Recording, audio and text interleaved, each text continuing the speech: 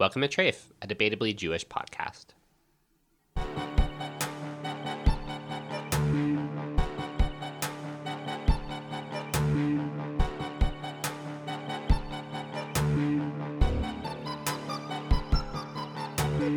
David, they said it couldn't be done, but we're here at the CKUT studios. It's the 9th episode, half chai. Wait, who told you it couldn't be done? They. Oh, they told me it could. Oh, yeah? Yeah, I got a lot of encouragement. All that being said, it is half chai. It's good luck. Yeah, I mean, it's half good luck.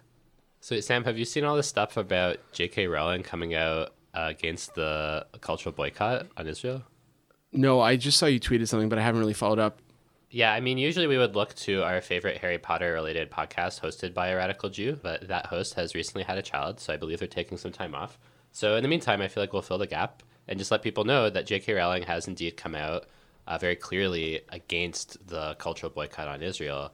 In what form? Her name was one of many signatures on a statement that condemned the cultural boycott. Okay. And since that's happened, there's been a lot of backlash, specifically on Twitter. A lot of people were repurposing imagery and lines from Harry Potter books to attack her for it. Huh. And her response was that she wanted to maintain dialogue with Israeli cultural producers because she didn't want to isolate Israeli cultural producers that are critical of the state of Israel, which are people who are explicitly not included in the cultural boycott. And yeah, just to be clear about this, the cultural boycott is clearly about institutions and state entities. It's not a question of boycotting individuals, but that's too bad that J.K. Rowling falls on that side. Yeah, I'd say after her inclusion of anti-Semitic stereotypes in her film, this is 2 strikes for J.K. Rowling. So J.K. Rowling, you're officially on notice. You are. Speaking of anti-Semitism, last week the Pope met with Jewish leaders to celebrate the 50th anniversary of the Nostra Aetate? Aetate? I was thinking about how to pronounce that too. It was weird. They were all so excited and so chummy. One sec. Do you want to try and pronounce it once we're at it? No, I can't pronounce Aetate? that. The Trafe podcast is going with Nostra Aetate. For those who don't know the history here, the Catholic Church decided 50 years ago, so 1965, to basically say that Jews weren't responsible for killing Jesus. Yeah, it was a landmark statement. And 50 years later, everyone in the Catholic Church and everyone in the Jewish community is still loving it. Yeah, I mean, I think there's a huge danger in the ways that this kind of telling of the history that admits some kind of wrongdoing, but also just promotes this chummy Jewish Christian past. Yeah, it was really weird to see people commemorating this in a way that was so positive, I guess. Yeah. That they were so excited that this had happened instead of maybe remembering the long history that led up to it. Yeah, I mean, as a European descended Jew, like white Christian Europeans are my natural predator. Like a giant spider? I don't get that. I don't know. That's a predator, right? Oh, no, predators are like lions. So they're like your lions. The point I'm saying is that I don't think that it's sensible to just look at this love-in with the Pope uncritically. Yeah, the other thing is that I read one of the statements that was put out of this meeting, and the Pope is equating attacks on Jewish people and anti-Semitism with attacks on Israel. So it's very clear what everyone's so chummy about here, I think. For anyone who's made it through our condemnation of the papacy, I think it's pretty clear that David is ill at the moment. Yeah, I got a pretty bad cold and a bit of a fever. So if I say some things that don't seem too well strung together today, my apologies in advance. Yeah, the nasal factor is a little higher today. Yeah. So I apologize to listeners. You might want to turn the bass up a little bit today. So what do we have on the show today, Sam? Well, we're going to start off with the disastrous online phenomenon that is hashtag Israeli Lives Matter. And then a brief discussion of the JDL attack on a reporter in Paris. And we'll also be highlighting another local struggle, the fight for a $15 per hour minimum wage that includes migrant workers. So, Sam, have you seen all these Israeli Lives Matter hashtag posts on Twitter? I have, and it feels like ridicule doesn't do enough justice to the ways in which we should take this seriously. Yeah, I agree. There's a hashtag that's been taken up by most of the institutional Jewish community here on social media, and it's being infused into a lot of the discourse in the Jewish community surrounding violence currently happening in Palestine. I mean, I can't imagine that anyone listening doesn't know the origin of the Lives Matter hashtag, but for anyone listening who doesn't know the origin of the Lives Matter hashtag. It started out as a Black Lives Matter hashtag in response to police killings in the US and the popular mobilizations that emerged as a result of them. Yeah, and this appropriation of Black Lives Matter is particularly audacious given the links that were made between Black Lives Matter activists and Palestinian activists. Yeah, I mean, there were a bunch of delegations that have gone to Palestine in the last couple of years. There were a bunch of statements. There was actually a big one that came out recently. Yeah, you're talking about that video? Yeah. Yeah, there was a video made by a lot of prominent Black activists, a lot of Black actors, musicians, insisting on the links that exist between the experience of white supremacy that Black people go through in North America and what's going on to Palestinians. But the language of Israeli Lives Matter is becoming a lot more common. It's actually made its way into the Canadian Jewish News. There was an article by Gerald Steinberg, who runs NGO Monitor, and he... just to be clear, NGO Monitor is one of those Zionist websites / quote unquote media criticism, like Camera and a bunch of other outfits like that kind of push the narrative that Israel is mistreated and Zionists are mistreated. And anytime anyone references actions undertaken by the Israeli state, they claim that there's some kind of anti-Semitic bias. Yeah, and this was no different. The headline of the article was Memo to the CBC, Israeli Lives Matter. And the article distilled a lot of the discourse that's going on within the institutional Jewish groups. It put the words checkpoints and occupation in quotations, and it essentially attacked any organization, Amnesty International, the CBC, that have spoken at all about the role of the occupation in motivating upticks of violence in Palestine. Anyone listening doesn't really need to be sold on the ways in which pro-Israel groups ultimately make things up in the service of defending an untenable position. But this particular appropriation is also so ridiculous because of the realities of white supremacy in Israel. Just over the summer, there were uprisings of Ethiopian Jews to the systemic white supremacy that they experienced there. There's the recent murder of Mulu Habtom Zerhom. There's systemic racism against Mizrahi Jews, the anti-migrant policies, and the consistent incitement by officials there to adopt the language of a movement that confronts white supremacy to perpetuate it is at a level that I think requires some confrontation. So, and there's one other issue in the Israeli Lives Matter, which is tied up to this strange practice of groups like the NGO Monitor and Gerald Steinberg and the CJN of positioning the dominant settler state as the victim, using the language of structurally marginalized and oppressed communities for a state that perpetuates apartheid practices in Palestine. And I think this might even be a slightly different story if the institutional Jewish community here had a better track record of having the backs of Black activists, but it's just not the case. Just the other week, on the same night that there was a Justice for Police Killings vigil in Montreal, the Center for Israel and Jewish Affairs National Director of Community Security was honored by the Montreal Police. And this is on the heels of the Anti-Defamation League, a prominent Jewish organization in the United States, was honoring St. Louis police at the same time that they were continuing to murder Black youth with impunity. There's definitely a consistency to institutional Jewish groups choosing the same side here that they've chosen in the struggle in Palestine. Last week, the Jewish Defense League and several other radical groups organized a demonstration in Paris outside of the Agence France Presse office. And at that demonstration, a BuzzFeed reporter whose name is David Perrotin was identified by the group of JDL-affiliated supporters and assaulted by a gang of protesters.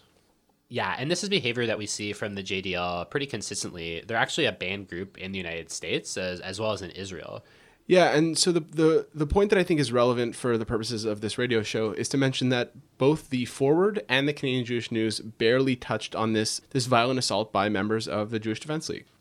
The Forward only had a brief 2 or 3 paragraph Jewish Telegraphic Agency article, and the CJN didn't even mention it. Yeah, I feel like there's been a bit of a shift in the Canadian Jewish News' coverage on a lot of things over the past month or two. I know that Yoni Goldstein had a column, the editor of the paper, where he took a very clear position on what's going on in Palestine right now. Do you want to explain? So what was the clear position in that piece? The position of the piece was essentially saying that the current violence that we're seeing in Palestine is a result of what he describes as Mahmoud Abbas's lies that the Netanyahu administration want to change the status quo on the Temple Mount, and if only he would stop perpetrating these lies, then this violence would cease as well. Yeesh. I guess the part that really shocked me for the CJN is not only did they not mention the fact that this attack took place, but last week they tweeted something out that I was pretty surprised by. The full tweet is as follows: JDL, Mayor Weinstein's call to support Israel. And it's just a video of Mayor Weinstein, the head of JDL, which is a known hate group in the United States and in Israel.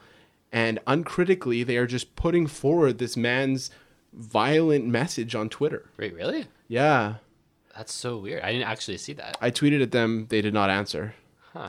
They usually respond to our tweets pretty well. They do. Was there an Israeli Lives Matter hashtag on that? No, there was not on that. But on a subsequent tweet, they used Israeli Lives Matter to show a video of the Simor demo. Wow. Well, I think there was a thing that was happening with a lot of the Jewish press, along with the institutional Jewish community, in the lead up to the Canadian federal election, where because it was a bit unclear where things were going, and because there was a lot of internal strife within the Jewish community, a lot of people attacking supporters of the Liberal Party, there was an effort on the part of Jewish community leaders to try to tone down the rhetoric, to try to dial things back a bit, and to have an appearance of a more tolerant, liberal community. And I think that now the election's over, we're seeing a bit more, we're kind of seeing things dialed back up a bit. Yeah, I mean, I don't know how you can tweet uncritically a video to the leader of a group who is pro-Meir Kahane, who has not condemned multiple terrorist actions undertaken by the JDL across the world and throughout history. I don't know. Maybe I just have high standards at the Canadian Jewish News. The question for me is, who's running their Twitter account? Yeah, I have no idea. I mean, anyone at the Canadian Jewish News, if you're listening, let us know. Find a box for your lulav, get out the gelt. It's time for Shkoyach.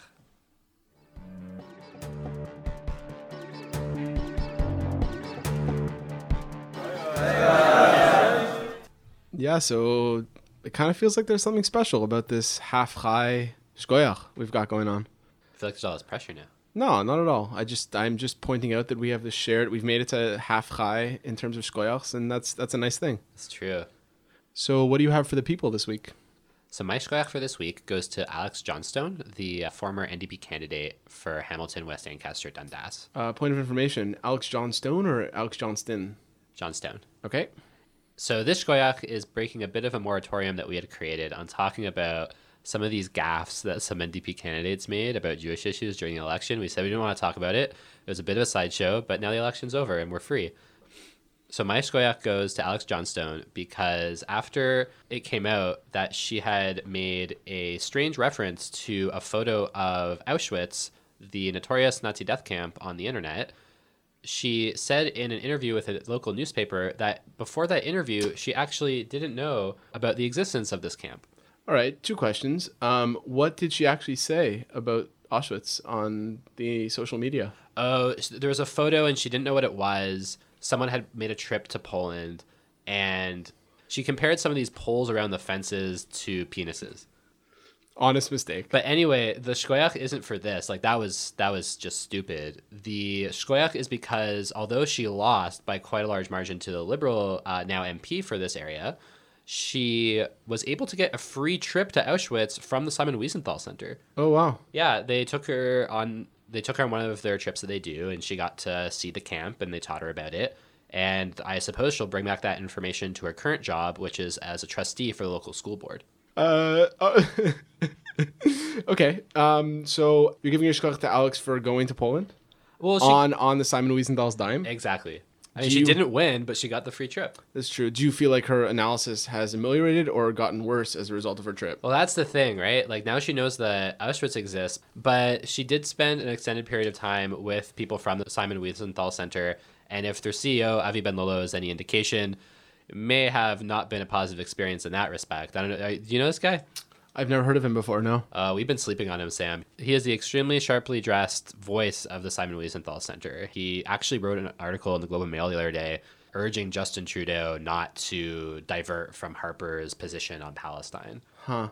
Do you say Wiesenthal or Wiesenthal? I say Wiesenthal. Okay. What do you say? I'm not sure. I'm just thinking about it now. I mean, I'm pretty sure it's Wiesenthal. Oh, although I think it is the I before the E. Oh, yeah. Well, I don't know. Except after C. Listeners, this is an opportunity to write us in. But Sam, what's your shkoyach for today? To be honest, David, I never thought I'd come to this place. You mean CKUT? Not CKUT. which is actually in the midst of a very important funding drive. Yeah, please donate. You can go to ckot.ca. No, I just didn't think I'd ever come to a place where I'd be giving a shkoyach to the German state, to the people of Germany. To listeners who are not aware, Samuel Bick has a very particular aversion to all things related to the German state. Which I think is fairly justified along the lines of fool me once, shame on you.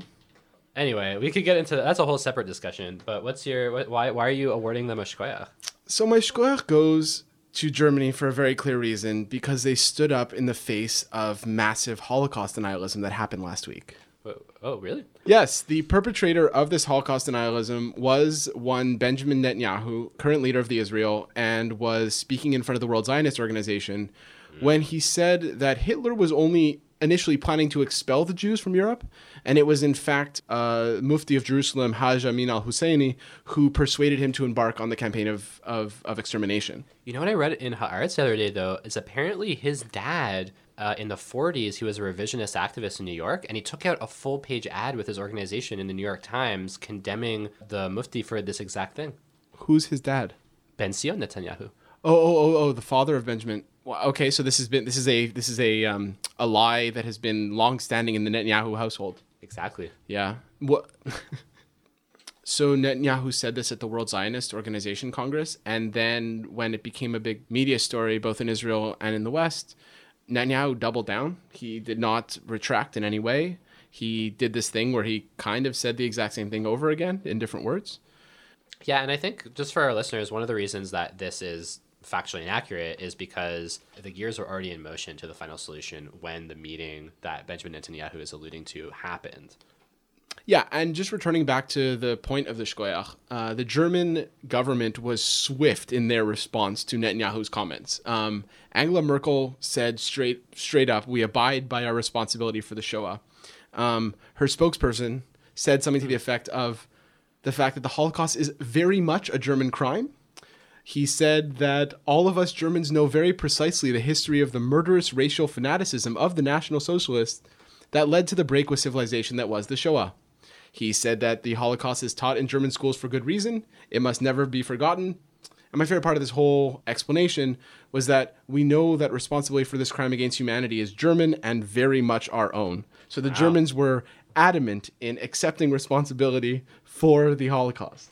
Wow, so the Prime Minister of Israel comes out and says that Hitler got the idea from Palestinians, and then Germany says, no, it was us. Yes. Yeah, very confusing. There's a bunch of subplots here. I think, first of all, it's not new. I think the Zionists try to conflate anti-Semitism from Europe with forms of anti-Jewishness that comes out of resistance to Zionism. The other somewhat interesting thing is that he kind of identifies Palestinians as a nation and a people in doing this, which is a huge no-no in advocacy for Israel. One last interesting thing that I came across in researching this segment was the fact that during the Second World War, there were 3 declarations issued by senior Muslim clerics in Bosnia against the Croat Nazi measures against Jews during the Second World War. And Albania was the only place where the population of Jews in the Nazi-controlled Europe increased during the course of the war. Was it because people were fleeing from other places? I don't have that research. I guess the point of this segment in the context of a large article that I read it in was to say that in some cases the response of Muslim community in parts of Europe was greater in terms of protecting their Jewish neighbors and the like than other Christian European countries. Oh, definitely. Yeah, then that's been documented for sure. Yeah. So I'd say that this is a conditional shkoyach to Germany and one that I can take away. But for the time being, I'm giving a shkoyach to Germany. Wow, I never thought I'd see it happen. Same here.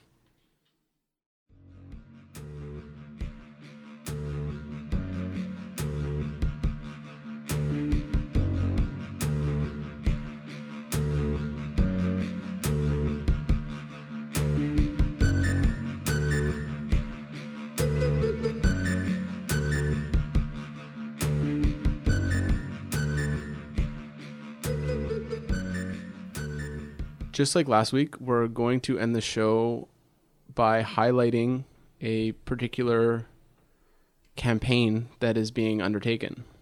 Yeah, last week we spoke with Amanda Lickers, who was telling us a bit about the struggle against the city of Montreal's plans to dump sewage. Yeah, and it's actually ongoing, right? Yeah, there is a presence right now in Karawage, and there's a call out for people to donate food, to donate blankets and other supplies. If you want to find out more about it, you can go to the Facebook page, The Protectors of the St. Lawrence River Time for Change.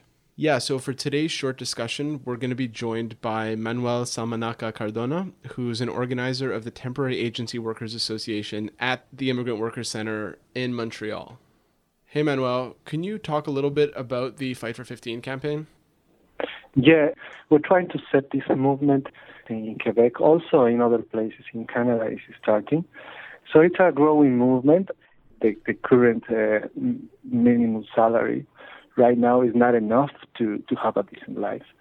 The study made by IRIS, for example, it's an Institute of Economic Research based here in Canada and Quebec, which shows that the minimum wage to have a decent life here in Quebec is at least $15 per hour. You have a great group of people who are vulnerable to be in really bad conditions of work, in very precarious conditions of work. So usually they have to work with agencies, with temporary agencies. Also, usually they don't complete 40 hours per week. Can you talk a little bit about how the Fight for 15 is connected to the Coalition for Migrant Worker Rights that was announced a couple days ago? Yeah.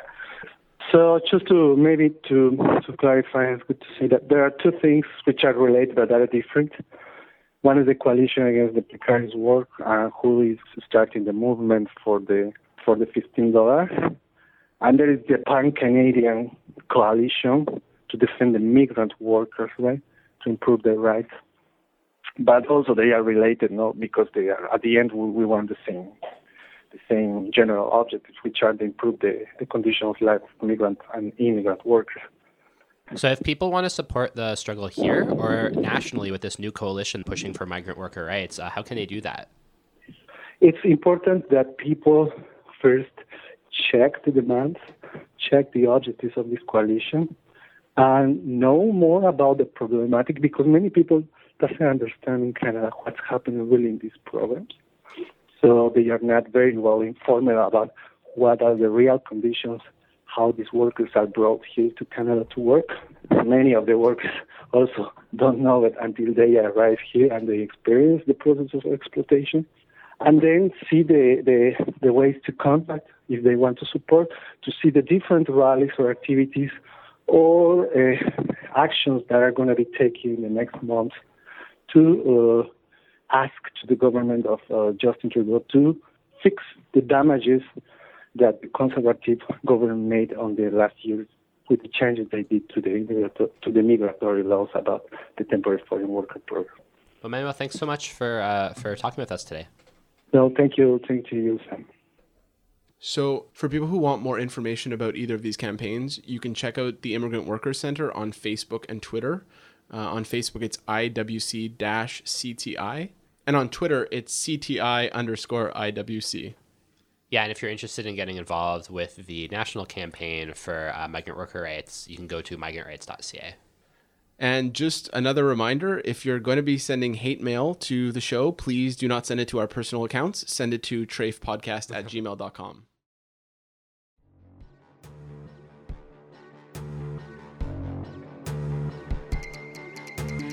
Trafe Podcast is Sam Bick and David Zinman. A huge thanks to CKUT 90.3 FM.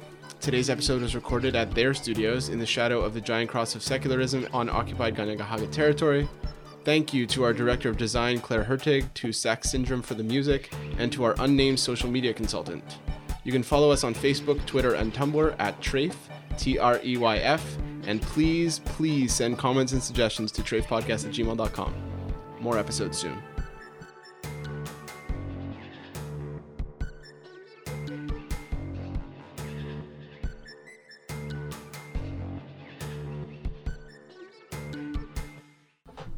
So Sam, have you seen all of the... Oh, no, sorry.